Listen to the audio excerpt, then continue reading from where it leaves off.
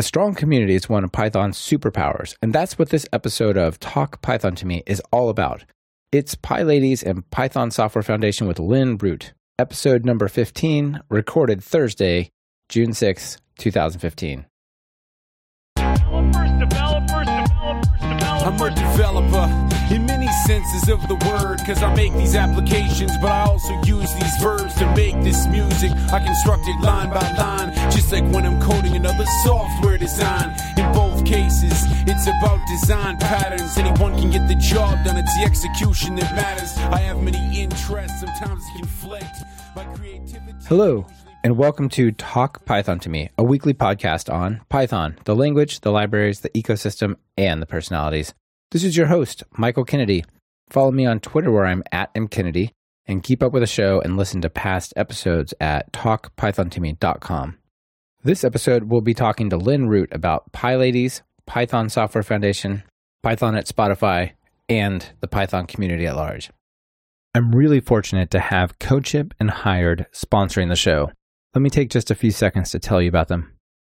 CodeShip is a platform for continuous integration and continuous delivery as a service. They encourage you to always keep shipping. Please take a moment and check them out at codeship.com or follow them on Twitter where they're at CodeShip. Hired wants to help you find your dream job. Hired is built specifically for developers looking for new opportunities. Check them out and get a very special offer at hired.com/talkpythontome. And you'll find them on Twitter where they're at hired_HQ. Before we get to the show, I have a quick piece of news for you. Thanks to everyone who backed my Talk Python to Me t-shirt Kickstarter. This week is the last week to join and get your shirt and promotional slot. Check it out at bit.ly/pythonshirt. Now, let's get right onto the interview with Lynn. Let me introduce Lynn.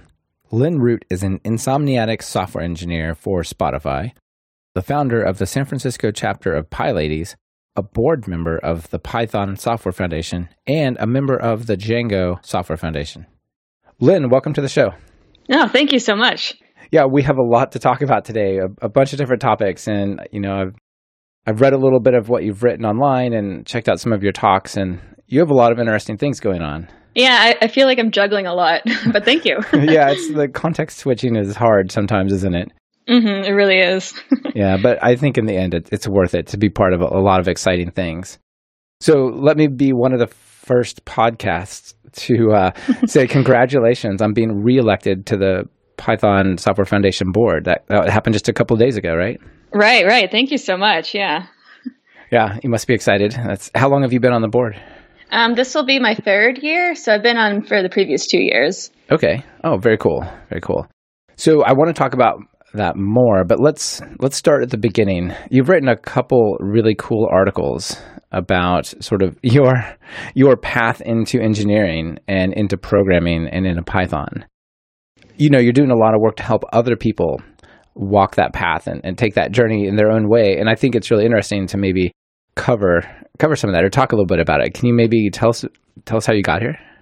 Sure, certainly. So yeah, I actually have a business degree. I went to Babson College in Massachusetts, and I graduated with econ finance. But I don't know if you remember, but in 2008, the economy kind of sucked, and that's the year I graduated in. So it was really, really kind of difficult to get a decent job in finance, but in terms of decent paying. So I started working as an analyst for a small bank for a few years. The economy is still crappy, but I wanted to get my master's degree in financial engineering.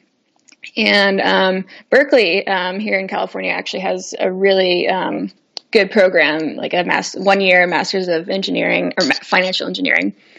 And but in order to apply, you kind of had to know how to code. And me being a sort of a fresh graduate, and thinking, I could still learn how to study, right? I decided how hard can it be? Come on. Right. Yeah, exactly. I decided to enroll in a Harvard's extension program, just their intro to CS class. And so that was like the fall of 2011. And let me tell you, C is really hard, and I really sucked.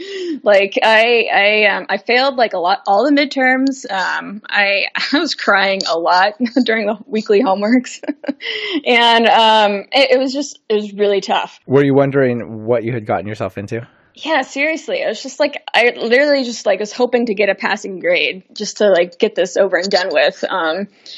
Yeah, but like I couldn't. Who would subject themselves to this kind of thing? And but oddly enough, towards the end of the semester, I saw some Python code, and coming from C to Python, I was just like, I like actually understand what's being written. I actually understand the logic. Like I can see what's going on here. So I actually decided to do my final project for the course in Python. I made a little Django website app that, looking back now, is really crappy code, but it worked. And somehow I got like an A- in the course, even though I failed both midterms. That's amazing. The professor must have thought, well, she's come a long way. Look what she built. Let's just forget about those bad midterms. Right, exactly. I wonder if they ever question like the legitimacy of that code. Like, how could she come from this to that kind of thing? But like, I really wrote it. Like, I honestly wrote that crappy code. But anyways, I found it a lot more satisfying to like stay up at like 3 a.m. trying to like debug like this Django app than like looking at Excel spreadsheets. Like 8 hours a day, 5 days a week. So I basically decided that I wanted to continue to learn, but not pay Harvard another $2,000 for a course. So at the time I was in San Francisco. I still am in San Francisco. But at the time I kind of approached Women Who Code, the local meetup group here, and see who else would be interested in learning Python with me. So I started like a study group, with other women and, kind of led projects. Basically, I would do the project the week before and then sort of present it and we'd work through it together. That's really cool. And I think I recall from your article, there were quite a few people there, right? It was like 40 women or something like that? Yeah, exactly. And that's awesome. To be honest, I don't know if they came for like the free food at Dropbox or if they really wanted to know Python, but it was awesome to see them there. And there's a lot of great interest in continuing on because like I had only planned like 8 weeks once a week, and so that actually it actually turned into like to PyLadies of San Francisco. I sort of stole those women, not really steal, but like you like help. They helped me build sort of PyLadies of San Francisco, and from there, I was able to subject other people to wanting to learn how to code with me. And I guess the rest is history. I sort of just kind of started talking about what I was doing, from the point of view of me being sort of selfish and like wanting to learn how to code with others with me. But it sort of morphed into like getting women involved in coding. And me speaking about that, and that really helped me like land my first engineering job. That's really cool. I do a lot of training for my job as well. And I think this pressure to put together a presentation, to learn it well enough to like present it to others is a super powerful way to learn for yourself, actually.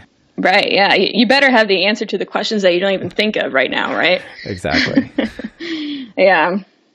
Yeah. So you think that really helped you sort of gain the skills you needed? It definitely did. It at least like helped me like understand what was going on rather than just copying, pasting code, which is like not a really good way to learn how to code. Sure. I think that happens more in this industry than people really want to admit, to be honest. I agree. I fully admit that there are some like Stack Overflow posts that I just copied and pasted and it just happened to work and went on from there. So yeah, I believe it happens a lot. Yeah, I think so.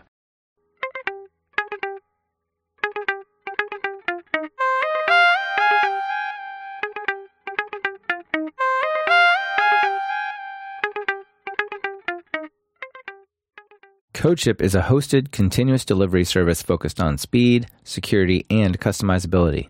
You can set up continuous integration in a matter of seconds and automatically deploy when your tests have passed. CodeShip supports your GitHub and Bitbucket projects. You can get started with CodeShip's free plan today. Should you decide to go with a premium plan, Talk Python listeners can save 20% off any plan for the next 3 months by using the code TALKPython, all caps, no spaces. Check them out at codeship.com and tell them thanks for sponsoring the show on Twitter, where they're at CodeShip.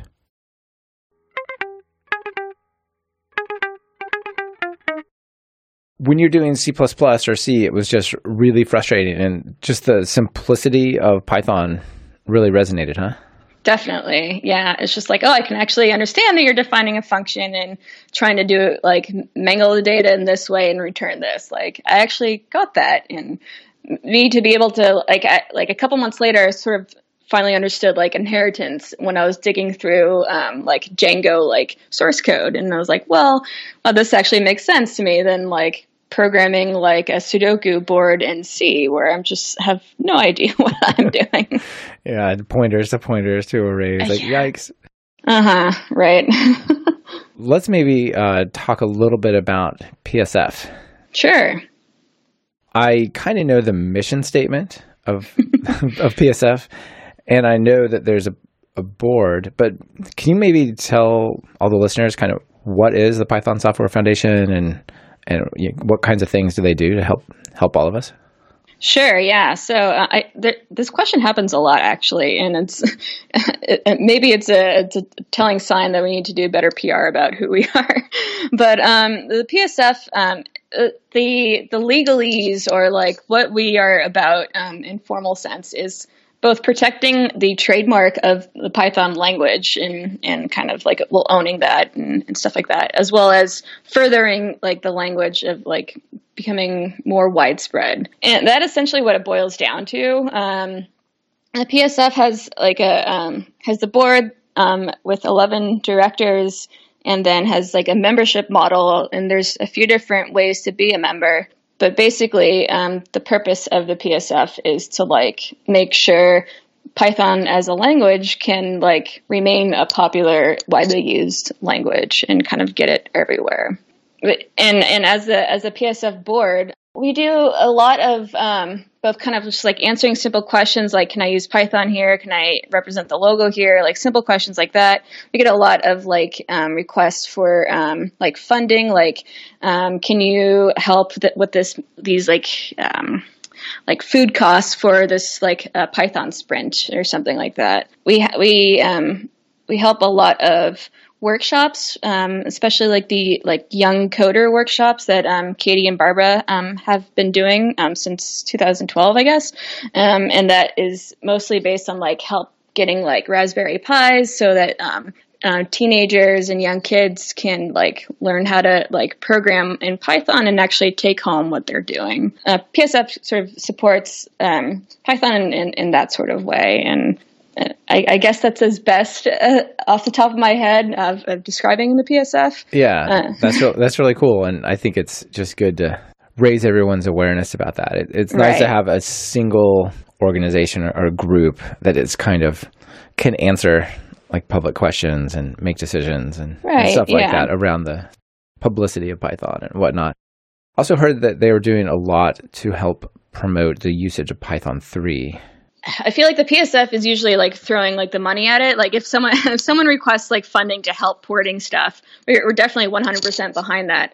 I feel like the louder voices of supporting Python 3 is more like Guido himself and some other core devs. We personally, the PSF doesn't really outwardly like back like public statements, but we're definitely like, since like Python 3 is the future, we often get requests to help like funding like the porting of something from 2 to 3, like a really like established like library, like Mailman or something like that. Right. Of course. I had Chris McDonough on the show. I think that was show 3. Mm-hmm. And he talked about that story with Pyramid. Oh yeah. The Pyramid web framework. Yeah, because apparently he said I was dragging my feet on converting it to Python, or supporting Python 3, and the PSF came along and helped out and said, "Can we give you a nudge to make you go do this?" And he did. Yeah, that's awesome. Yeah, that's really cool. That's really cool. So, as a board member, what do you do there? The being a board member is it varies on how much work you want to put in, and like we have monthly meetings or somewhat monthly meetings, regular meetings, and we vote on stuff like, should we give money to these people or those folks. That's actually a lot of our conversation is deciding who to help out, as well as like, let's see, like sponsors, like who can we invite to be a sponsor, who is applying to be a sponsor. Things like PyCon and so on. Well, so that's actually, PyCon is like the only conference that is like directly supported by us, but we just sort of have like a PyCon officer that's supposed to be like the liaison between the two like organizations, and we definitely like a lot of the money comes out of the PSF and the sponsors of both the PSF and PyCon, but we definitely stay out of like the day-to-day logistics, the planning, and stuff like that. Sure, more high level. That's cool. Yeah. And just trying to think of other things. I just like, it seems like every meeting we're voting on like 5 like new funding requests. But it's definitely like just to like help kind of guide like the PSF. Like we somewhat recently, like past year or so, started this like working group model where it kind of helps like people who want to get involved in the PSF and aren't like board members themselves can still like really contribute to the PSF. Like we have a working group around like elections and how to better the process of elections, and the PSF's job is to sort of like recognize that working group and help provide the tools so that they can be successful. That's great. So if somebody out there is listening, they want to get involved, what kinds of things can they do and how do they go about that? Good question. So just to be a member, it's actually quite simple. If it's just like python.org/PSF/membership. And there's like different membership classes. The most basic, the lowest tier one is called basic members, where anyone can sign up. However, in order to be able to like vote and stuff, you'll either have to like be like a contributor in terms of like code, or like sort of contributor in terms of like community, like a meetup organizer, like PyLadies organizer or something like that. Or you can like give money either as an individual or as a company yourself. And that's like how you can like vote in terms of like the board and like who to accept as company sponsors, stuff like that. And if you wanted to get, like, if someone wanted to get involved beyond that, at least become a basic member and like join all the mailing lists that I can't even remember off the top of my head that are interesting to them.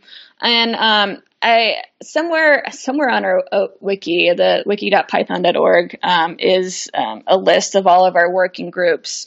And I'm sorry, I don't have the link up right now. That's fine. We'll put it in the show notes.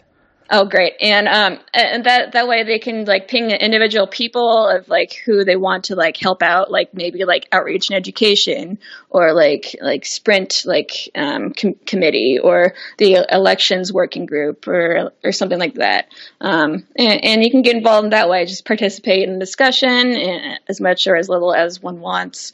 And then, yeah, we have a pretty active PSF members list, and that's also a good place to kind of have your ear to the ground and know what's going on. Okay, yeah, that sounds really great. Basically, the starting points: go become a basic member, and then go from there, which is just a matter of creating an account, more or less, right? Right, yeah.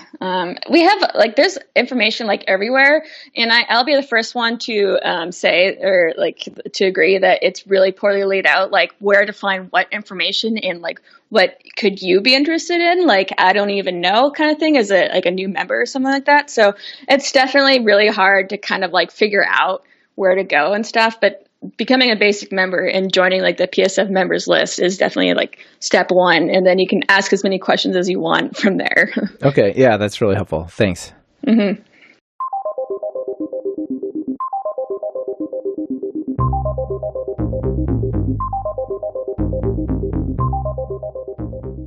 This episode is brought to you by Hired. Hired is a two-sided, curated marketplace that connects the world's knowledge workers to the best opportunities. Each offer you receive has salary and equity presented right up front, and you can view the offers to accept or reject them before you even talk to the company. Typically, candidates receive 5 or more offers in just the first week, and there are no obligations, ever. Sounds pretty awesome, doesn't it? Well, did I mention there's a signing bonus? Everyone who accepts a job from Hired gets a $2,000 signing bonus, and as Talk Python listeners, it gets way sweeter. Use the link hired.com/talkpythontome, and Hired will double the signing bonus to $4,000. Opportunities knocking. Visit hired.com/talkpythontome and answer the call.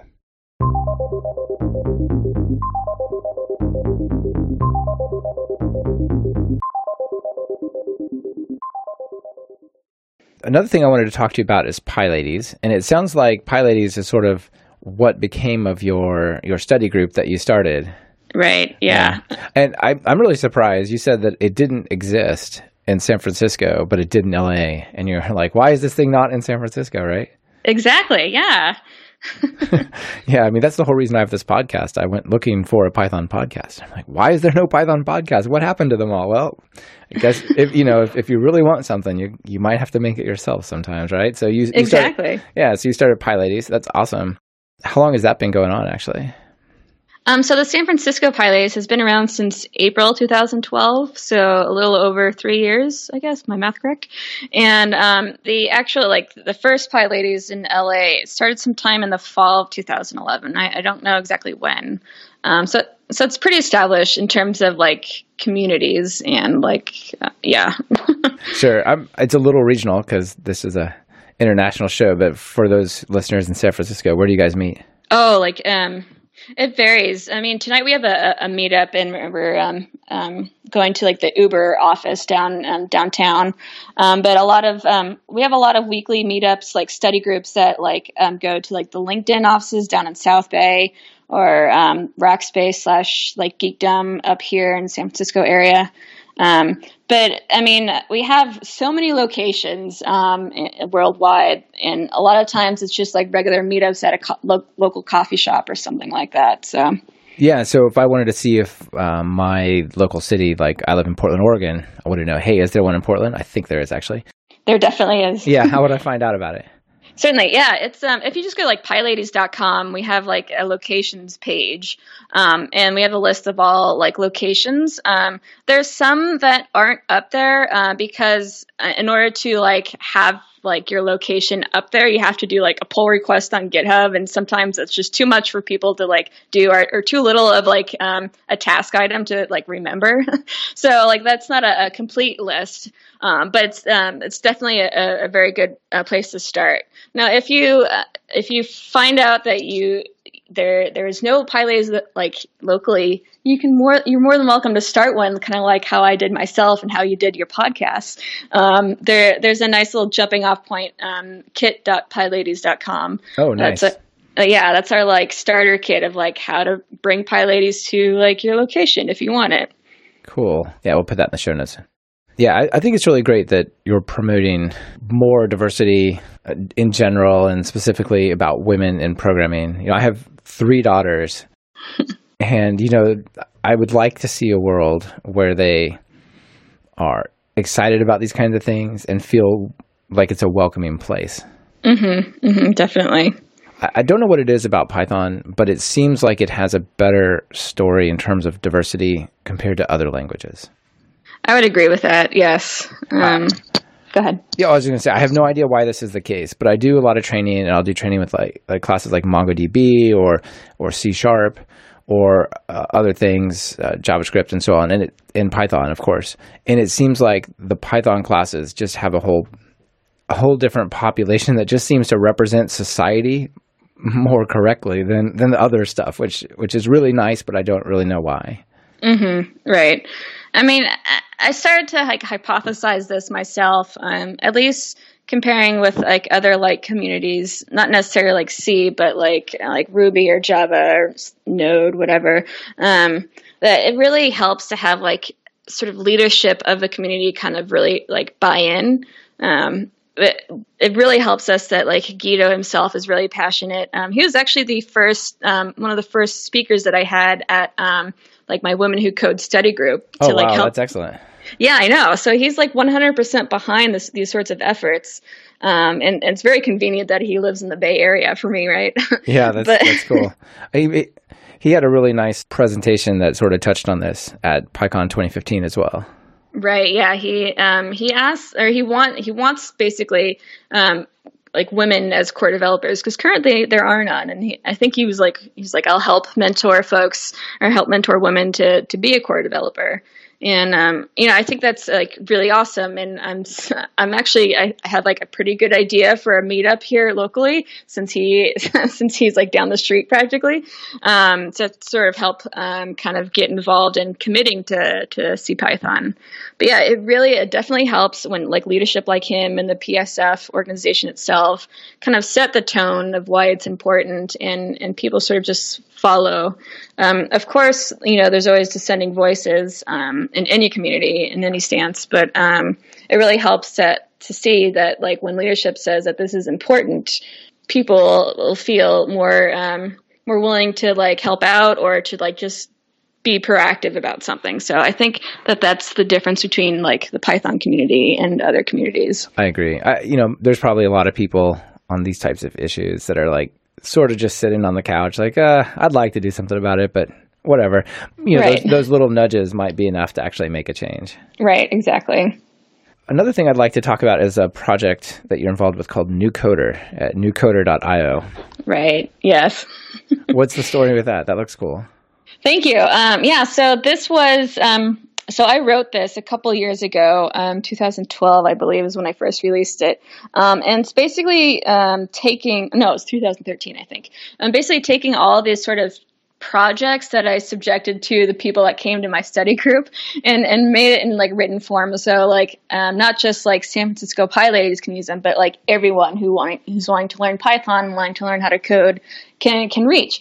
So, the premise of this is like, say you did learn Python the hard way or dive into Python or some other sort of workbook that like sort of goes through the syntax and a little bit of like logic of Python, and you're like, all right, what next? I'm not going to get hired right now. Mm-hmm. So, what can I actually do? So, with NewCoder is there, it's 5 different, tutorials, and, it sort of, it definitely graduates in sort of, difficulty.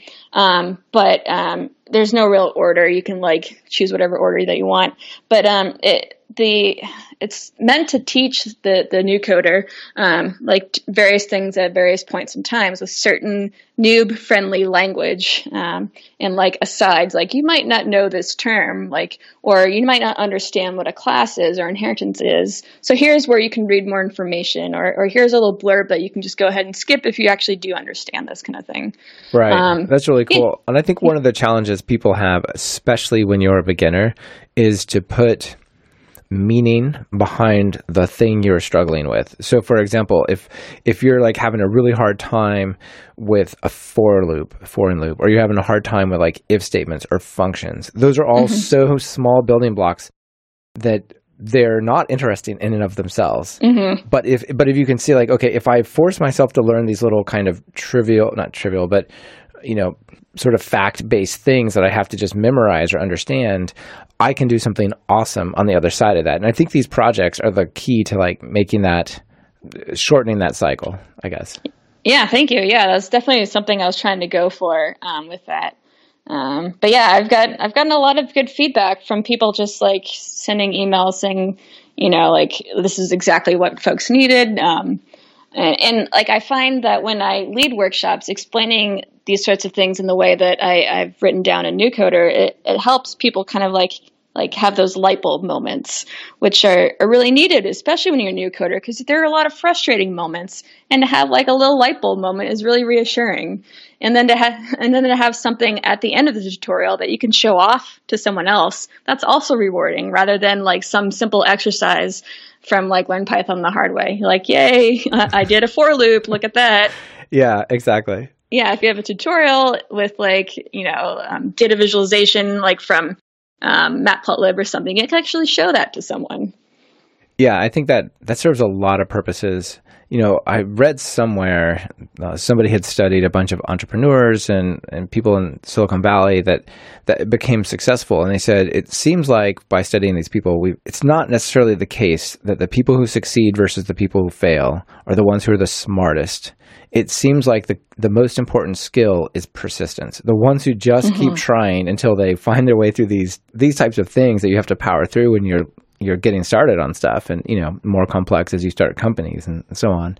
It seems to be the most important skill. Right. Yes, definitely. And I think tutorials and like concrete examples and stuff make it easier to be persistent because you see what's down the tunnel. You're not like, oh, I hate programming. It's all these little facts. It's kind of like learning math in the early days when nobody connects any dots for you. Right. Exactly. Yeah. Cool. So you have 5 tutorials up there now. You've got data visualization, APIs, networks, web scraping, and GUI stuff, right? Right. Yes. Yeah. So those are fun, and people, if they're getting started or they want something more practical than just language stuff to play around with, or they need to recommend a resource for someone else, more likely if they're listening to this podcast, then check out newcoder.io and pass that around. Oh, thanks for the plug. Yeah, you bet. No problem. That's really cool. You also have some open source projects that you're working on connected to your work at Spotify, right? Right, yes. Do you want to talk a little bit about those? Yeah, I'd love to. So conveniently, actually, this week right now is our hack week. About twice a year, Spotify holds hack weeks to just kind of hack on what you want, not necessarily like Spotify, but it could be Spotify related. And a year ago, I actually hacked together Prototype as a Flask app that was it's like a playground for APIs. If you go to developer.spotify.com/web-API, there's a console linked there, and you can actually play with our APIs via the console to kind of figure out what goes on, what kind of responses you'll get, what kind of queries that we accept, that kind of stuff. It was pretty awesome because it came out of the hack week. Everyone sort of understood why it was important. Because I hated answering sort of the same questions over and over again. How do I use your API? So I built this, and I guess a lot of people loved it. That we just sort of put it out there, and it's been really successful. And from that, I'm open sourcing the technology behind that. And the first thing that I open source, which was just a couple weeks ago, was a RAML parser. And the actual library name is called Ramlifications. Good name. Yeah, I love punny names. But RAML it stands for REST API Markup Language. And it's like YAML, and it's basically a way for you to kind of define how an API is. We have a Spotify API defined in RAML, and you can see the title is web API and the base URL, the version, the endpoints, if it accepts OAuth or something else, that kind of stuff. So it's a really great source, end all be all source for a web API. And so the ramifications, it parses that into Python objects.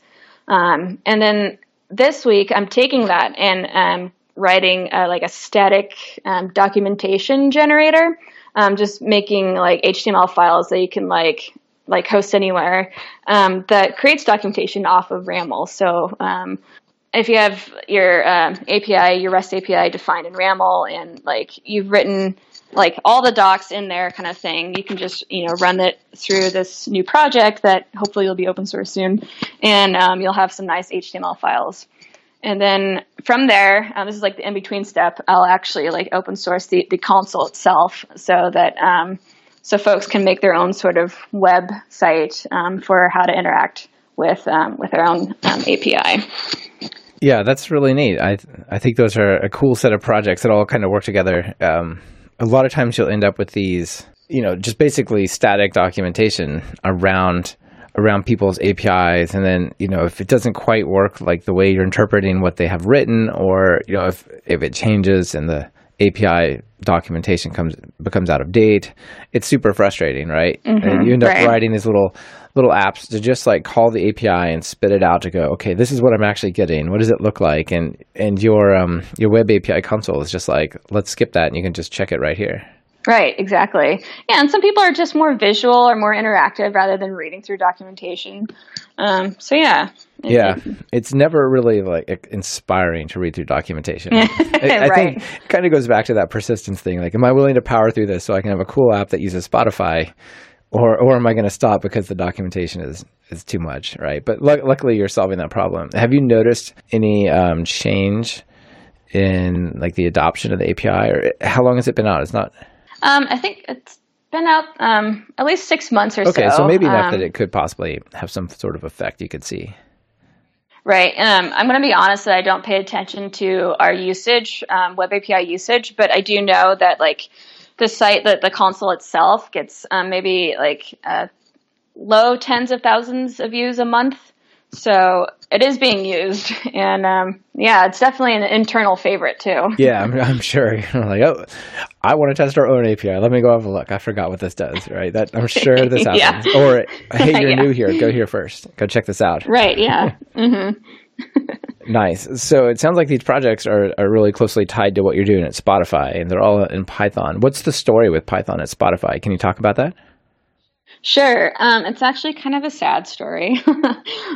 So what my team and what I do, I'm back an engineer with the 5 other developers, and we do like strategic integrations. We're based in San Francisco, so like a lot of the integration projects is with other local San Francisco like companies. For instance, the recent Spotify and Uber integration where you can like listen to music during your ride through the car speakers, like that was like us. That was our team that did that. That's pretty awesome. Yeah, so it was really awesome, really fun, and so we do stuff like that. And in some cases, stuff is written in Python, but more often than not, it's now being like written in Java. The reason is we kind of like we kind of had this like corporate like mandate, maybe about a year ago, that we're kind of writing new services that have end user like facing like capabilities or like whatever. They have to be like written in Java, and it's because that I know a lot of people will say, well, wait, Spotify is like I/O bound, not CPU bound. Why the move? And it's true that we are I/O bound, however, there's a lot of issues when trying to run like, I don't know, like 23 processes of the same service on one machine, trying to connect to the same Postgres database and Memcache and stuff like that. So there's a lot of orchestration that gets complicated when you have multiple Python processes running on one server. So, and believe me, I've had many arguments. I've like sat down with our senior architect and really try to like go for Python and maybe PyPy or something like that. But, in the end, I kind of like lost the argument. But, so a lot of our end user facing stuff, like the web API is written in Java. However, there's a lot of other stuff written in Python. For instance, let's see, all of our analytics stuff is in Python. We have Hadoop, and we can run stuff with Java, but a lot of the actual jobs are written in Python. And then we have, let's see, like our DNS sort of service discovery system is written in Python. However, I think that's starting to move too. Our payment system in Python, content management, where like the labels that actually give us the music, that they'll dump a lot of metadata and songs itself to us, like FTP or something like stupid like that, and we process all of that in Python because it's like not really end user or speed like. Yeah, you're not concerned about shaving that 5% performance off or whatever, right? Right, exactly. So there is a lot of Python within Spotify. It's just like not what. It's not at the center. Yeah, exactly. Yeah. Okay. Well, that sounds really interesting. Just you were saying like some of the thoughts about like running a bunch of processes on this machine and on the trouble. You know, maybe you guys could try some tricks with Docker. This could be a possibility. Have you tried that? We're actually using Docker. We're migrating towards Docker. We have open source Helios, which is our Docker manager or something like that. And that is supposedly in a lot of Pythonistas' eyes will allow us to be okay with like running our services in Python. But it's still in the very early stages of like what Docker and Helios can do. Okay, that's really excellent. That's at github.com/Spotify/Helios. I'll put that in the show notes as well. Very nice. Yeah. And then have you guys thought about Jython? Like if you're so into Java? Yeah, I actually don't know what our senior architect feels about that. I've actually never played within Jython, but it's definitely something to go, the direction to look into. Sure. I know some of the other major companies around there are using it, but I probably shouldn't talk about it since I'm not sure if I'm supposed to, if I'm allowed to. But yeah, right. There's definitely some large, like high-end web companies out there doing cool stuff with Jython. For a while, I thought it was dead. It seemed like it hadn't been updated in a long time. It was like supported like Python 2.5 or something. And finally, I think it now supports 2.7, but it still doesn't support 3 as far as I know. Mm-hmm, right. A couple of years, or maybe like a year and a half ago, we had one of the like core developers of Jython come speak at PyLadies, and he was like, "We just released 2.7, and now we can start 3." So there is energy and people behind it. It's just like not enough people. I'm sure it's a massive project, and if it doesn't have a lot of support, then it's really hard to keep up. Definitely. But yeah, I'm glad to see it going because I know it enables some people to do cool stuff, which is all good. Mm-hmm, right. So another thing that you like to do is speaking at conferences and user groups and meetups and stuff, right? Right, yeah. And I saw you have a page with a whole bunch of sessions, like, I don't know, just a quick scroll count is like 15 or something, but quite a few at roguelin.com/talks. Mm-hmm. Are there some of your favorites up there that you want to like point out to people, maybe have videos or something? Right. As a side note, I literally just like over the weekend redid my site, and I only redid it for like the words part, like the blog part. So I apologize if like people are going to like roguelin.com/talks and be like, "Ew, this looks ugly," like whatever. Like I'll get Let's there. say it looks minimalist, huh? Yeah, definitely.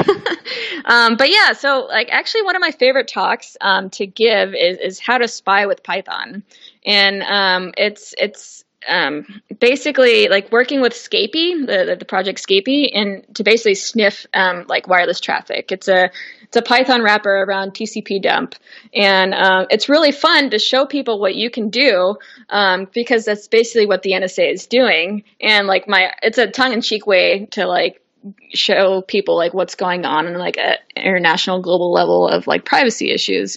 But Scapy is a lot of fun to play with, and it's one of my favorite talks to give. Yeah, that sounds really cool. Yeah, I recommend people check it out, and some of these are on YouTube and other places, or Vimeo, whatever, right? Right, yeah. I try to link to everything. I should probably update some of this stuff too. Well, if the page is in for a refresh, maybe, huh? Yeah, right. Cool. I'll put some of those in the show notes as well, and I'll link to that, of course. I think that just about covers all the stuff that I wanted to talk to you about, and I think it's a whole bunch of interesting paths. Like you said, it's a little scattered, but they're all super interesting. And so if people are out there with like meetups or user groups, can they, do you recommend they go to NuCoder and try some of your tutorials, maybe make those like workshops or sessions or something there? Yes, definitely. I have a couple of them. If you go to NuCoder, I think just /workshops, that there's like PDF versions of everything. They do need to be updated since my last site refresh, but everything's also on GitHub. And please feel free to like take them, adapt them however you want, and teach off them. A lot of PyLadies leaders actually take a couple of tutorials to lead their own workshops. So by all means. I've done some stuff with Hour of Code and so on, and it seems really daunting to lead those types of groups and put something together for people to really appreciate. But if you can grab a resource like that, or, in the case of Hour of Code, some of the little tutorials and stuff they have online, it makes it so much easier to get involved and help out in the community. So right, definitely. There's one more thing for people to let's say it this way. There's one fewer excuse for people to use. Right. Yeah. All right. Anything else you want to talk about while you're here? Let people know about? Well, I'll be at EuroPython. So if anyone else is going to EuroPython, come to say hi. I'm giving a couple talks there. But that'll be excellent. What are the talks? One is one that I actually just gave this weekend. It's about how my team is doing metrics and how we're it's metrics driven development, how we're powering sort of the data that we are newly collecting behind like the sort of the decisions that we're making. And the talk is about kind of taking what we learned and like, you don't need to necessarily measure everything, but like, what do you need to measure and how do you decide that? And then the other talk that I'll be giving is basically kind of sort of like a status update / what we still need to do about like diversity in Python. We've come a long way, but there's still a long way to go to really sort of create a welcoming environment for everyone.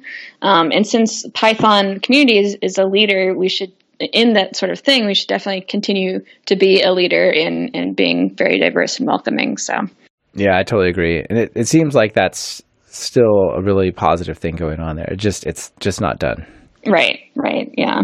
All right. So one of the questions I like to ask my guests before we wrap up a show is, what's your favorite PyPI package or thing out there that you like to tell everyone, hey, check this out, it's really cool? Ramifications, of course. And? Right, yeah. But besides something else what I've written, one of my favorite packages that kind of was released a few weeks ago was Attrs, ATTRS, and it's basically a package that allows you to like not have to write a bunch of boilerplate code. Like what? Give us an example. So actually, I use it in ramifications. It allows Attrs allows you to kind of like make a nice class and like set some attributes of like this should be in the init method or should be in the repr method, and allows you to do like some like comparisons, like a complete set of comparisons. It makes like writing code even easier, even more simpler. Yeah. Yeah, that's cool. Very cool. Like default values and things like that. Right. Yeah. Okay. Exactly. Oh, very nice. Yeah, I'll put that in the show notes, and they've got some good documentation as well. Yes, definitely. And yeah, Ramifications definitely uses it. And so much more code would have been written without it. Really nice. Really nice. All right. Final question before you go. What editor are you using these days? I use Sublime. Sublime. Oh, yeah. Yeah. I like Sublime as well. I do too. My coworker's trying to get me to use like PyCharm or IntelliJ, but I mean, every time I try, I just get sad. So I just move back to Sublime. Yeah, that's really interesting. I use Sublime for a lot of things. I'm a big fan of PyCharm myself as well, but I certainly, a close second is Sublime for many things. It's definitely nice. Right. All right, Lynn, thank you for being on the show. It's been super interesting to touch on all these topics. Yes, thanks for having me. It's been a lot of fun. Yeah, great. And we'll put links to like your website and your Twitter and everything in the show notes so people can just go to the website and find you that way. That's fantastic. Thank you so much. Thanks. Bye. This has been another episode of Talk Python to Me. Today's guest was Lynn Root, and this episode has been sponsored by CodeShip and Hired. Thanks, guys, for supporting the show. Check out CodeShip at codeship.com and thank them on Twitter via @CodeShip. Don't forget the discount code for listeners. It's easy. Talk Python, all caps, no spaces. Hired wants to help you find your next big thing. Visit hired.com/talkpython to me to get 5 or more offers with a salary and equity presented right up front. You'll also get a special listener signing bonus of $4,000. There are just 2 more days to get the Talk Python to Me t-shirt. Quick, go to bit.ly/Python shirt and reserve yours before the Kickstarter closes on Thursday. You can find the links from the show at talkpythontome.com/episodes/show/15. And before you go, be sure to subscribe to the show. Open your favorite podcatcher and search for Python. We should be right at the top. You can also find the iTunes and direct RSS feeds in the footer on the website. This is your host, Michael Kennedy. Thanks for listening. Smix, take us out of here. Stating with my voice, there's no norm that I can feel within. Haven't been sleeping, I've been using lots of rest. I'll pass the mic back to who rocked it best.